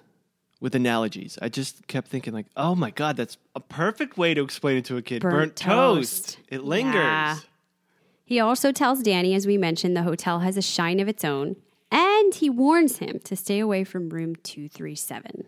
What I like about this is that we see that Dick doesn't want to tell or scare Danny. He never says the hotel is bad. It's Danny who presents it. Are you scared of this hotel, Mr. Halloran? No, why would I be scared? And then Danny starts to bring up the room and all this stuff. Inevitably, I think that's when Dick realizes how strong Danny is. Mm-hmm. But he never really once says, because you can't with a child, especially, what is he, 5? Mm-hmm. You can't be like, this place is bad, it's horrible. You know, what are you going to do? And he tries to give him the confidence that I think these things have worked for Dick in the past. Yes. They can't actually hurt you. They're just like pictures in a book. That's something to note. We discussed how the house feeds off of Danny to get more powerful. But you would say to yourself, but Dick's there all year round during the season. How come they're not getting more powerful? Dick is older. We know the shine is much less. Yeah, he's not as strong. But also, as you get older, your powers, you learn how to use them. You learn how to protect yourself. Obviously, Dick learned how to protect himself from the house. And I think he does get worried at the notion that Danny's shine is much stronger because would that work for him? But he doesn't really know either. And he figures if the worst place is 237 and Danny stays away from it, he'll be okay. But why is that the worst place? It's just a woman. It's scary, but that is obviously not the scariest ghost. Why would that be the worst room? They don't really explain it, but it feels like she is the most active, the most menacing. Mm. Well, she had the ability to harm Danny, so you might be right, yeah. And almost Jack, so... But again, one of the weaknesses, there's no story behind it. What happened to her? Who is she? Why is she? She's not the wife of Grady. So what's her storyline? Why is she so wicked? There's no evidence of the burial grounds. There's no Native Americans there haunting them. So the ghosts as a character is flawed. It's not as strong. Yeah, so now I think it's important to just briefly mention, we talked about how Al Shockley got Jack this job here because he's got this large interest in the Overlook. He's a powerful man. At some point, once Jack first kind of starts working there, he's up in the attic. He starts going through boxes and he finds a scrapbook. And it's all stuff about the hotel. That's where he learns about Grady, that he killed his family. But all this other stuff, the long, sordid history of the hotel's management changing hands and it being owned by some shady characters, some Vegas business dealers, mafia men coming to stay at the hotel, weird stuff with the money, deaths that took place. I mean, it's really endless. And he's thinking, why didn't anyone ever tell me this? Number one. Number two, at some point he says, oh, this is my book. This is what I should be writing about, a history of the hotel. And weirdly, he tells Ullman that when he talks to him on the phone, and Ullman gets pissed. He wants to fire him because you can't write a book digging up all the garbage that happened at this hotel. Yeah. And then Al talks to him, and he's going, I helped you get this job. I have an interest in this hotel. What are you thinking? Why would you do this? And Jack keeps thinking they're trying to stifle his creative freedom. He's kind of starting to go off the deep end. Another important thing, and you noticed it, Wendy is wondering why he keeps displaying gradually over time more and more of his old drinking habits, even though he's not drinking. So he starts swiping at his lips very often with his handkerchief, which he used to do when he was drinking, to the point that they eventually start getting dry and cracked and bloody. He's chewing Excedrin, another one of his habits to deal with hangovers the day after. I just drink more. That's how I deal with it. So there are these kind of weird things going on in the background. You can kind of see that in the movie, where he almost looks drunk or hungover. There's a few times, I think we should point this out, where it looks like Jack is just crazy. He's staring out into nothing. What I believe is that's when he's talking to the ghosts. So we see him staring into nothing. He looks crazy, and we think it's too early for him to get crazy. It's even before the snow falls. But what he's actually doing is he's already being, I guess, haunted by the ghosts. He's talking to them. We don't see it until he sees Lloyd. Mm-hmm. But he's already had many discussions with other ghosts, and we're unaware. And the way that we're seeing this stuff going on with his writing in the movie, a month passes and his writing is still going nowhere. Because he's not writing about the hotel, he's trying to go back to this play. It's kind of a disaster. Mm-hmm. In the books, he realizes the characters are all wrong and he has to go back and change the entire thing, but that's because of the projection he's putting onto them now in his own mind. In the movie, we see that while he's struggling to write, Danny and Wendy explore the hotel's hedge maze, and that Halloran is on his way to Florida, where he spends the winters. Then the snow starts to come, and Wendy learns that the phone lines are out due to the heavy snowfall. So all they have left is this radio that we see her kind of briefly talking to people on. Yeah, CB. Yeah, the CB radio. And at some point, when she tells them the lines are down, the guy instructs her to leave the radio on all the time, just in case they should need anything. Need to open line. So they can, also so they can get a hold of them. Mm-hmm. Well, Danny also has frightening visions, and Jack becomes more prone to violent outbursts as his mental health deteriorates. Eventually, Danny's curiosity about room 237 overtakes him when he sees the room's door open. And later, Wendy finds Jack screaming during a nightmare when he fell asleep at his typewriter. After she awakens him, Jack says he dreamed he killed her and Danny. That was a very well-acted scene, that whole part. Mm-hmm. That is more directly from the books. Okay. And he's so upset, and it works just like this, that Danny arrives visibly traumatized and bruised, and Wendy accuses Jack of being the one to abuse him, which Jack denies. But he does go over to the hotel's gold room. When she's yelling at him, you see him like, I didn't, like he's very taken aback. He's sad, almost scared. Like, I never did that hurt. And that turns into anger. Mm-hmm. And that's when we see, I think that was a beautiful Jack Nicholson scene when he's walking down that hallway and the score is there and he's like, I would never do that. Now we go into the gold room. And yeah, that's right from the books. He's yelling at her, you're never going to let me forget it, are you? The time he broke Danny's arm. Because now she's always just going to assume the worst. And he didn't touch him this time. It wasn't him. So he goes, he meets Lloyd, complains about his marriage.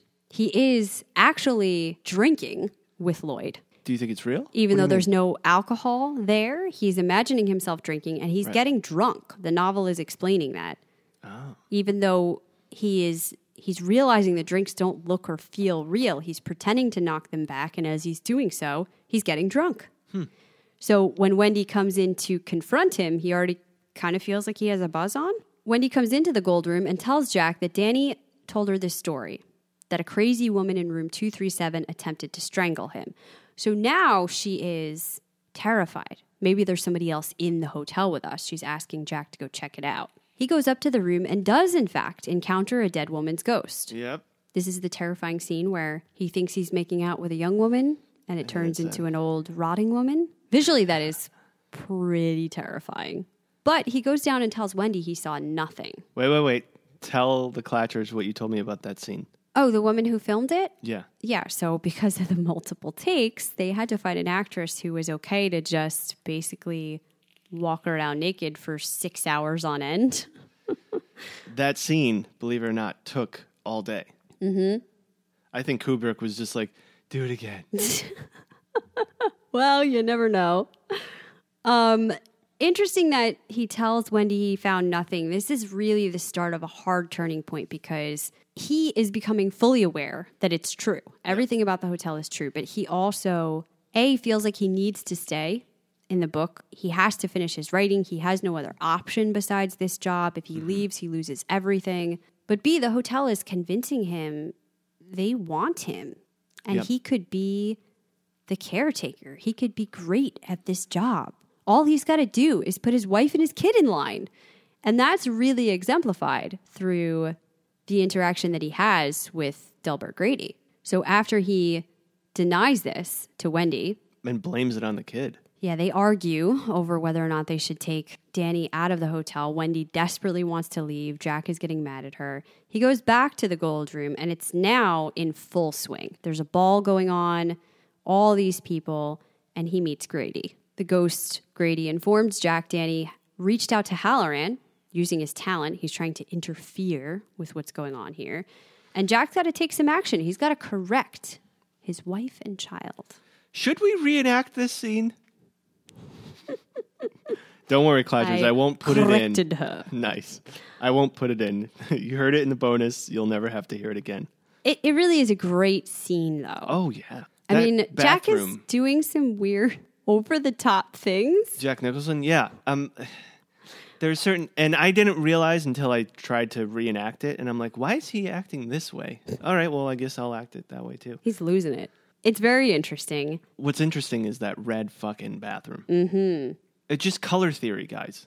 No one would decorate a bathroom that way. Well, I think Kubrick is trying to Make it scary. put some things in there. It's also at this point, though, that Danny reaches out to Halloran using... I think he was spazzing out, and Halloran felt it. Yes. In the book, he intentionally Oh, okay. goes out in his mind and says, help, Dick. You got to come help. So much better. Yeah. Come on. And that's why Dick jumps on a plane, flies back to Colorado. While he's doing so, we get this weird scene of Danny going into another trance and calling out Red Rum. Wendy can't get him out of it this time. So he's sort of stuck in Tony mode. She doesn't know what to do, so she goes back to Jack. She goes into the Colorado room and she finds that Jack has been typing pages, all filled with the same phrase. All work and no play makes Jack a dull boy. This then and now continues to terrify me as the scariest part of the movie. Psychologically, yeah. For Just sure. seeing that, if that was you, and I'm thinking, over a month you're in there every day, all day, working on this book. I'm seeing a stack of hundreds of pages filling up, and then I go in there and I see that. I would lose it. I don't know what I would do. I'd probably grab a bat too. She begs a psychotic Jack to leave the hotel with Danny, but he starts to threaten her, at which point that's when he's backing her up the stairs. She's got the bat, and she finally knocks him unconscious. Another great scene with Jack Nicholson. The way he's talking to her, I think that's just a brilliant scene. Wendy, darling, light of my life. Love it.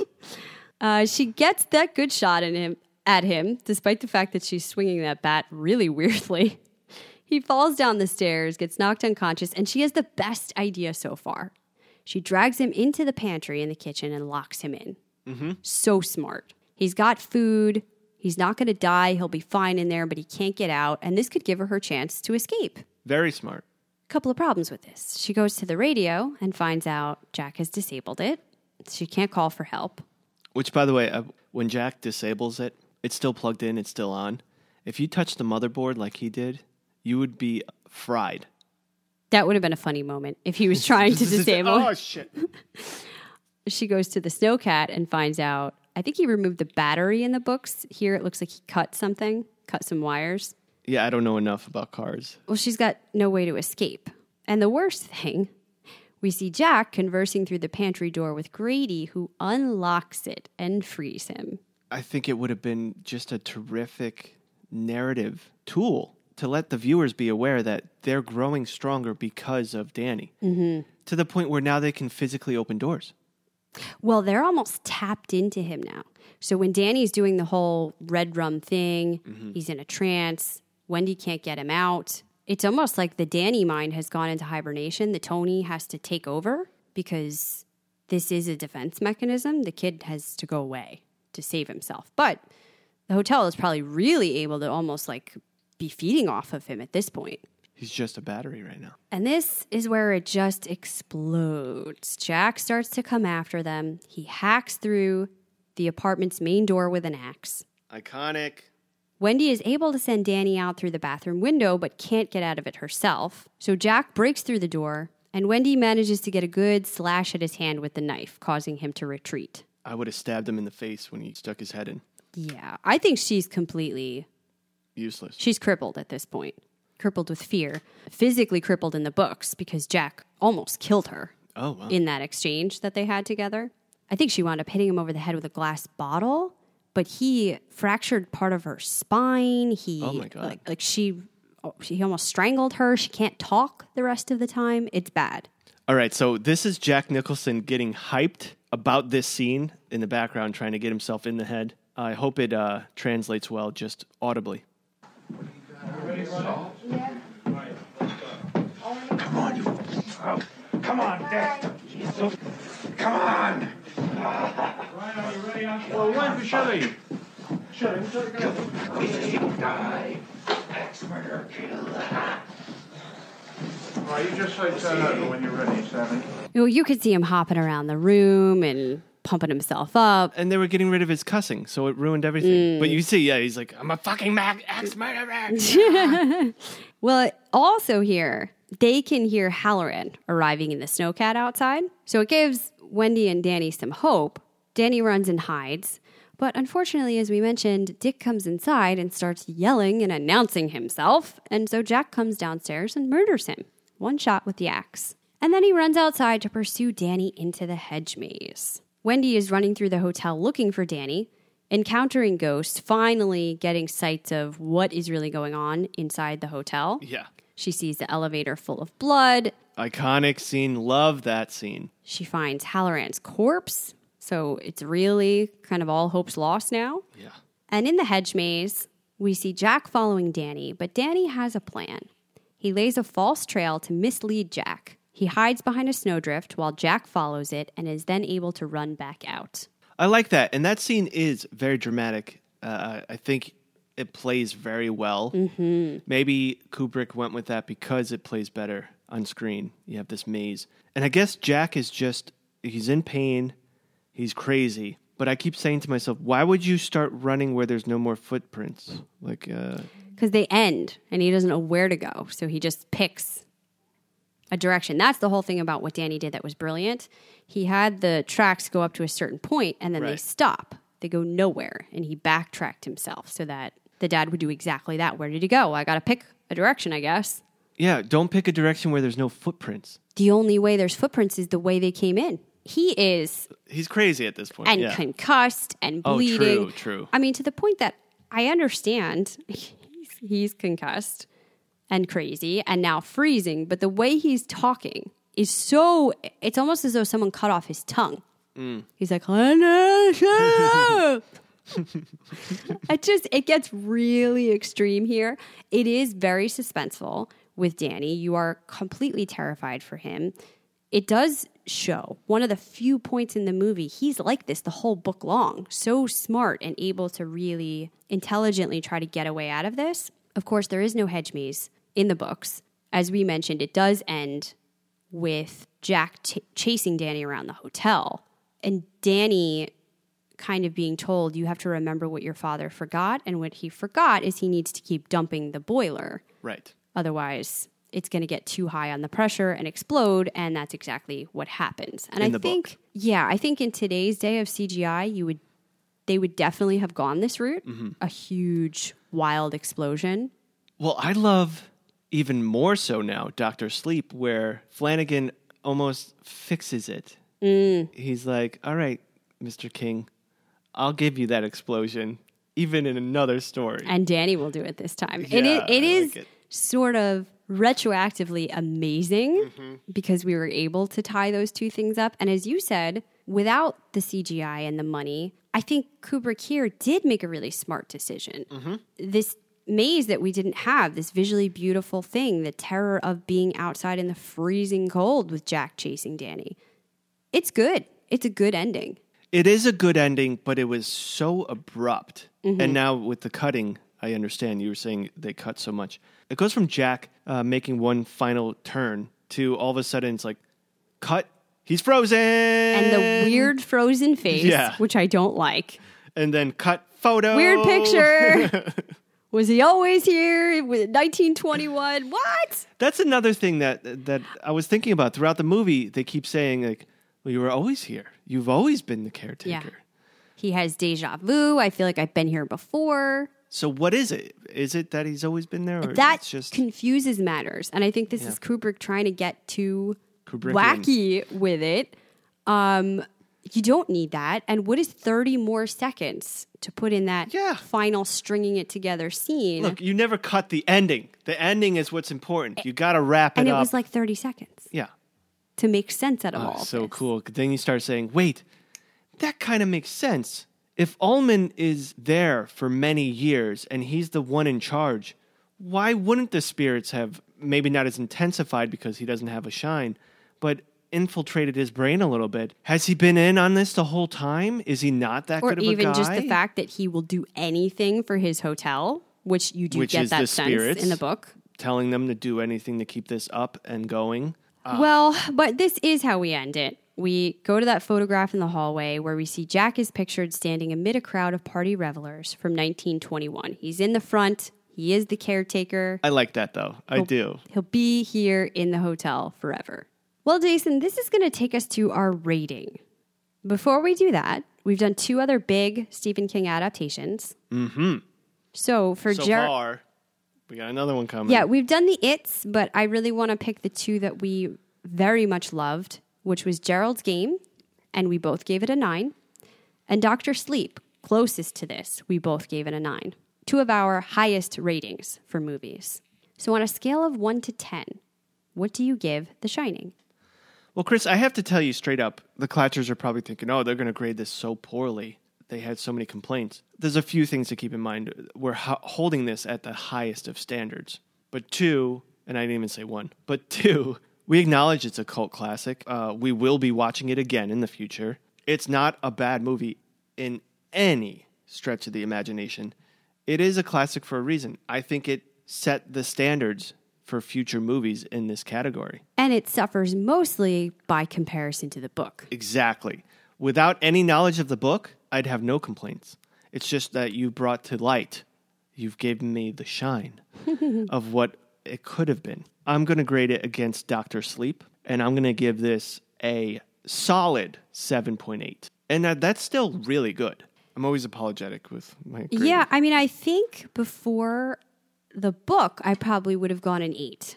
Because I definitely still don't like it as much as Gerald's Game and Dr. Sleep. Mm-hmm. And having given it a 7.5, I like it more than it. I think I'm going to go 7.7. Okay. Rooms. I think that's great. Oh, it's Rooms. Okay, how about MVS, your most valuable shine? Yes. I'm going to have some fun with this. I'm not going to go Jack Nicholson because, I mean, that's too obvious. I'm going Dick Hallorann. I love him, and I wanted more of him. You're stealing the best character. Oh, you're going to do the Well, same thing? he's obviously the best one because I don't think they dropped the ball in any way with him. The only thing we want is more. More. Well, they dropped the ball when they dropped an axe into his chest right away. Okay, but if I can't have Dick, I do have to say, if I can't have... You're such a child. You're such a child. If I can't have Hallorann, I have to say, the man who did most with the least time on screen was Grady. Oh, yeah, he was great. He was phenomenal. He gives us backstory in a short space of time. I also would have loved to see more of him. Me too. He intrigues me. I love that he's the voice, too. He's like, we're losing faith in you, Jack. He was the one on the other end of the door. I'd like to give a runner-up to Hallorann's bedroom. Oh, yeah. We didn't talk about those the naked lady pics. Yeah, just so... It's like, are you in college? It's weird because Kubrick's only comment about this was he didn't want his powers to be seen as coming from him being godly or good in a connection with some force of goodness. That he wanted him to just be seen as a normal, average man. Yeah, and normal average men have giant photos They of do not. naked chicks. So this is not an excuse because I think it's freaking weird. You know what? Let's find other movies Scatman was in and see if there's one that we want to watch. Not for the podcast, just for fun. Yeah, I don't know if he was in a lot prior to this or what he was in. I've never looked at it. Well, Jason, it's that time. Are you ready for some trivia? Let's do it. How well do you know The Shining? At the breakfast scene, in the very beginning of the movie, before they leave their apartment, Wendy's talking to Danny and she's reading a book. Mm-hmm. What book is she reading? The Catcher in the Rye. Yes, and I know you know that because you mentioned it when we were watching. I said, I can't believe you saw that. How about when Wendy discovers that Jack has been typing pages of gibberish that all say, all work and no play make Jack a dull boy? There is actually a few intentional typos where that line says something different. Instead of boy, it said bot, a dull bot. Which I hadn't caught, but that's kind of cool. Yeah, but that's the only one I could see. There's another one. It's not till later when she's flipping through the pages a couple times. It says, all work and no play make Jack adult boy, as in an adult. An adult boy. Mm-hmm. Okay. Which I kind of like the play on that. Me too. I was just thinking about the intern that had to type all that. Oh, yeah. Apparently they did have a secretary Kubrick's or something. Just, Yeah. It took her months. and she's probably like, I fucking hate working for this guy. I gotta type the same I have a thing. degree. Oh, this one is crazy. At the time of the movie's release, the MPAA had just come out with these policies on what you could and could not show in trailers. They did not allow the portrayal of blood in trailers that would be approved for all audiences. But, as we know, the Shining's trailer has this iconic shot of blood pouring out of the elevator. Yeah. How did they get away with this? They said it was High C. I can't believe how close. They said it was something else. Kubrick did. Not High C. What else is red?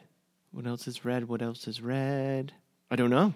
He convinced them it was rusty water flooding out of the elevator. How dumb is the people? I don't think they had seen the movie. I don't give a shit if you haven't seen the movie. You see that, you're like, oh, I know, but is this movie about like what if they an thought elevator that's the hotel was falling apart? Natural disaster. I don't know. rusty water? Come on. Somehow it worked. Okay, last question. How many times did Danny croak red rum when he's in the room before his mother woke up and Jack started to break into the apartment? Oh, it was so many times. It was annoying, actually. It reached a point where I was like, okay, I get it. I get it, kid. Red rum. I want to say like 27. More. 37. Close. 36. Jesus. But I think a total of 42 or 43 times. Because she wakes up and then he starts After going, she wakes up? he starts going crazy. Yeah, I actually counted it when we were watching last night because I said, no way he says it 36 times before she wakes up. And that's not in the book. Right? Red rum? No. Wow. Well, yes, the red rum concept is in the book. Actually, it's very important. Danny is continually trying to understand because he can't read. And part of the reason he wants... I thought he was super smart. He's 5 in the books. He's a dumbass. He can read. I'm just kidding. He's just learning to read. He Right, doesn't know yeah. big words, but part of the reason he's working so hard in the novels and he's having his mother bring him back books from the library is that Tony shows him a lot of signs and he wants to be able to read them. And in particular, he wants to know what is red rum. So that is kind of a big moment when he realizes that he's actually talking about murder. But as far as Red rum means murder? Are you serious right now? I thought it was the blood. It was like from the elevator is the red rum. I'm just kidding. I'm fucking with you. Almost just with you. had a heart attack. Anyway. Are you fucking serious? Yeah, so... Sorry, I ruined. You were on a track and I ruined it. no, that's okay. Just more stuff about Tony. But Tony can talk to him. So why does he have to give signs to read if he can talk and say murder? Well, when we kind of know more that Tony is Danny's adult self, which is really just parts of Danny's current brain that are able to operate a little above what he's consciously aware of. It's trying to give him signs and ways that he can piece it together because Danny is only capable of so much intellectually, Sure, it's 5. but also emotionally of handling at one time. Yeah. And that's why when it's too much, he actually does go into trances. So it's almost like his own mind working with itself.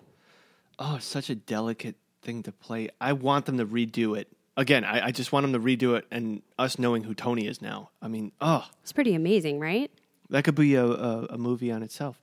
I mean, Jack could mean less. Make it more about Danny. Well, definitely more of an even balance than what we have here, especially when you know there is going to be a Dr. Sleep, which... Yeah. That's what I mean. If we have a prequel now. Mm-hmm. But our man's got to do it, though. Well, that brings us into some of the themes. And again, we could go on and on here, but there's clearly themes of Danny with the childhood abuse and the relationship with his father, especially when in the books you look at Jack has this history of his own childhood abuse. Sure. Dick has an history of abuse from his grandfather. And this is something we see over and over again in King works. Childhood trauma and abuse.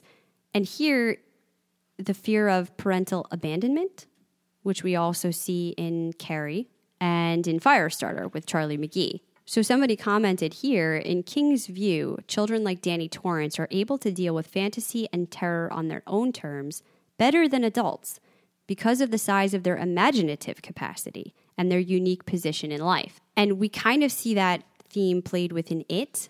Yep. So this is more about Stephen King himself. Oh, always. Yeah. He absolutely, no questions, stated that everything with Jack and his alcoholism was his own story with alcoholism and addiction, and how afraid he was of what that could turn into with his family, what he could do to them, and that he had to exercise it in a way by writing about it. And I think that's another reason he was so upset with Kubrick's portrayal of Jack. That's a piece of you. Yeah. And your most difficult life story. It's personal, and you ruined it. Yeah. And Misery is what he was writing when he was trying to get off of it. I think that might have been more cocaine and pain medicine. 'Cause Okay. he writes about the pain medicine there in such a unique way. And here, a lot more about alcohol, though we do get the Excedrin addiction. So there were several different points of his life that he had addiction problems in various ways. But absolutely also the childhood thing, like we mentioned in It, it's about finding connection with others, being able to have strength and courage to stand up to things that are scary. Here, it's more about your own personal imagination and how that can be a help to you. It can take you away from things when needed. It can help you to imagine things, but it also can be scary because you can see the possibilities in the world. Number one, with the supernatural, but number two, with his own father and what could happen there. It says that Danny has ambivalence towards his father. He loves Jack very, very much, but through his shining, he can also see how emotionally disturbed his father is and how afraid. King said himself there were evidence of parallels between Danny and his father. Danny, like Jack, may someday fall into the behavioral patterns of the father he both loves and fears. And sure enough, in Dr. Sleep, he kind of starts to go there. Wow. So it makes a lot of sense. But also just the inherent, they call it evil, I think darkness that's inside of all humans. So Kubrick stated there's something inherently wrong with the human personality. There's an evil side to it. One of the things these horror stories can do is show us the archetypes of the unconscious, the dark side, without us having to confront it directly. So again, another huge difference between him and King. They're saying that Kubrick was both an absurdist, meaning that he views life and people as essentially chaotic and without purpose, and a nihilist, believing that there's no bigger plan or real meaning to life. So I think he approached this movie with those thoughts, whereas King approached his book very differently. This writer says that King views life with a fiercely passionate and emotional point of view, almost a romantic, in the sense that he fiercely connects with his characters, loves them, and in effect becomes them when he's writing them. So you always have a sense of compassion towards them. You want things to work out okay, and there's a hopefulness that they can overcome. Those two things are in stark contrast with each other. So of course you're going to wind up with two radically different endpoints, the book and the movie. We are almost done, but we'd be remiss if we didn't mention there was much that followed this movie, including something we haven't talked about yet here, Room 237. And that is the documentary that goes into all of the conspiracy theories. Oh, I don't know about You haven't heard of this? No. Okay, it's a documentary film because there were so many speculation into the possible meanings and actions of the film. Things that people thought Kubrick put into it because of inconsistencies in camera shots and angles and whatever. I know bits and pieces of this. There's ambiguity, symbolism, differences from the book. So a lot of theories built up, ranging from this is a metaphor for the Holocaust to a confession that Kubrick helped fake the moon landing. Yes, that one I know. And people have found meaning and evidence, so to speak, for their theories based on numbers and colors and images we see in the movie. So those who believe that Kubrick helped fake the moon landing, at one point Danny is wearing a sweater. Yes. Apollo 11. There's a couple mentions or pictures of moon things. He's got a toy rocket in his room. or spaceship or something like that. The number symbols, if you add this together, it's the distance from the Earth to the moon. You know, it just goes on and on. Oh, wow. So it gets deep. Yeah. There's a whole thing about the Native American symbology, you know, the very obvious things of the decorations decor. in the Yeah. hotel itself. Yeah, but then Sure. that spins off onto something else. So there's a bunch of them, and 237 interviews people who are conspiracy theorists about why they believe these things. Oh, that's great. We should watch that. I watched part of it. The filmmaker's view is very obviously this is a bunch of bunk and hokum and Oh, okay. how nutty are these people?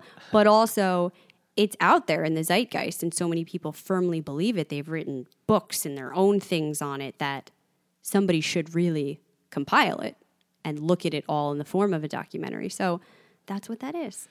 Well, Kubrick might have been a part of the moon landing video because what we know is it was real, but there was scenes that were created to make it better for TV. Because if you think about it back then, some of the shots they got, you just can't get. Well, that's what people have said, and they've said it wasn't real at all, and that Kubrick helped fake it through the use of his filming technology. Right. And that this movie is essentially a confession, I helped do that. He may have helped better it for entertainment purposes for TV. But even that's a stretch to think that they would. I would be willing to entertain that. Definitely. Or it's just like kids loved NASA back then because it was a big deal. And Exactly. fucking cool. Rockets are awesome. Even King mentions it a couple of times in his book because it was on the minds of people at the time.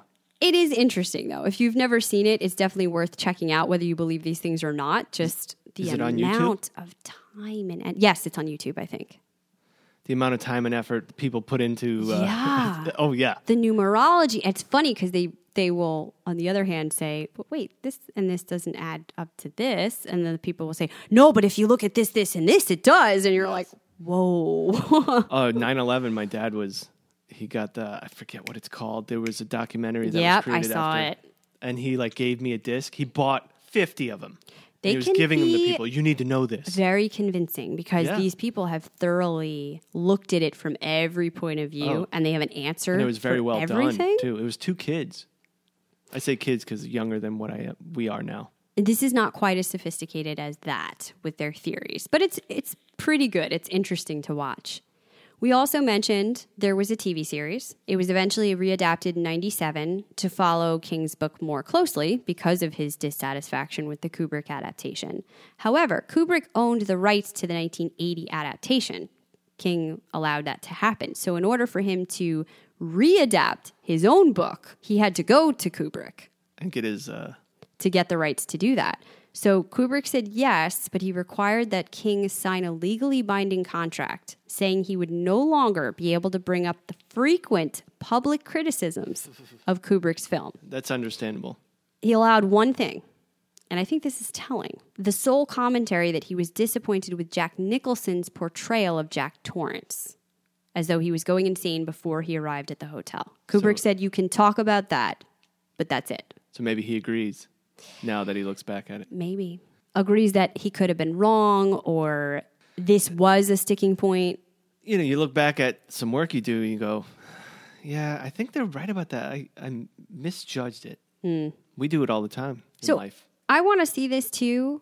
IMDb is giving it a 6.1, Rotten Tomatoes a 42%, which is not great. But I would just like to know in my own mind to have the complete picture of how did he see it? How did McGarris see it? I'm willing to watch it. The critics say Stephen King's television adaptation of the novel is more faithful than its cinematic counterpart, which often those TV King things are. But unfortunately, this miniseries is hobbled by a drab literalism of the text and cheesy effects that diminish the scares. That's always the criticisms of the miniseries because they don't have money. Yeah, I mean, look at that picture. That's from the miniseries. That looks kind of corny, no?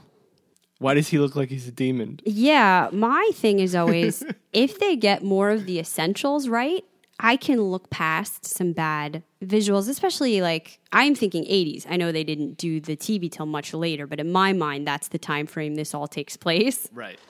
So that's on our list to do is watch the miniseries and for you to check out with me, Room 237. I'm not going in there. One more thing I'd like to end on, kind of a funny note. I saw in all of the literature I was reading that apparently it became big around this time, the early 2000s. It? No. Oh. This thing to recut trailers from horror movies or really scary movies and make them look like romantic comedies or family movies. I didn't know about this. Oh, yeah. I mean, they made Karate Kid into a trailer where the Karate Kid, the good guy, is the bad guy. There's a lot. They're pretty awesome. They did Silence of the Lambs as a romantic That's amazing. comedy. I hadn't seen any of these, so they had one for The Shining, turning it into a family fun comedy. Ooh, let's look at it. Meet Jack Torrance. I'm outlining a new writing project. He's a writer looking for inspiration. Lots of ideas. No good ones. Meet Danny. He's a kid looking for a dad. There's hardly anybody to play with around here. What's up, Doc? Jack just can't finish his book. I don't want to sound melodramatic, but there's no way to make it economically feasible. Here's to 5 miserable months. But now, So clever. sometimes, what we need the most is just around the corner.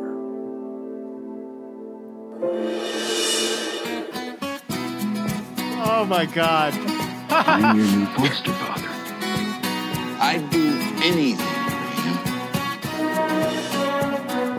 Climbing up on Salisbury Hill, I love it. I could see the city light.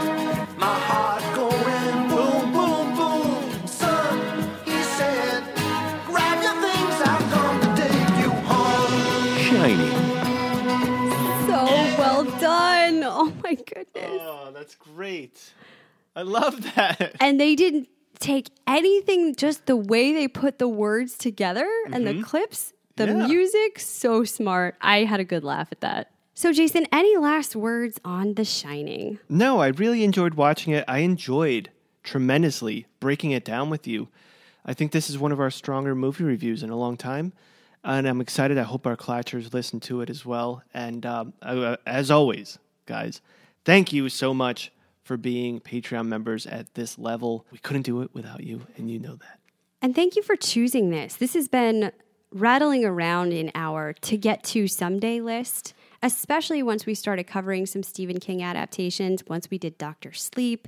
It is a true classic. The fact that we had to go back to throwbacks during this time frame actually has let us cover some great movies that we wouldn't have otherwise been able to do. And I think that's been a ton of fun for us, especially considering the timing. We have made the official announcement that we're going to be covering CBS All Access The Stand come December. And we just recorded our first podcast for that channel. Yeah, to go up on that channel probably next week. So take a look out for that. You guys have heard a little of that on Patreon because we've discussed when the news about the cast came out, the comparison. Yeah. So forgive me if that's a repeat for some of you, but people... There's a lot of other stuff in there too, though. Yeah, people over on those channels haven't heard it. And since then, the full trailer has come out, the 2-minute trailer. Yeah. So that gave us a lot more meat to sink into there. We are so excited to be coming back with that. And this just feels like a great way to get into the Stephen King world again. Yeah, and I would leave you for Skarsgård. I would also leave you for Skarsgård. So we can fight over that. Till next time, this round's on me. This round is on me. Now, music. Boom, bum, bum, boom. You gotta do the other thing. Boom, bum, boom, boom.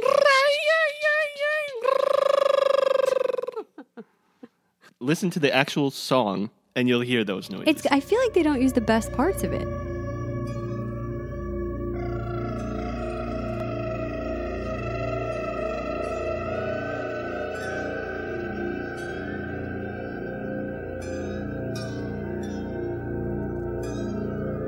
In the movie? Now that we listen to the whole thing. Yeah. I don't know. They use that weird drum thing over and over again. Oh. That little... Oh, yeah, this is just the opening. Yeah. I never heard that guy in the background. I don't think they play it all the way through. him.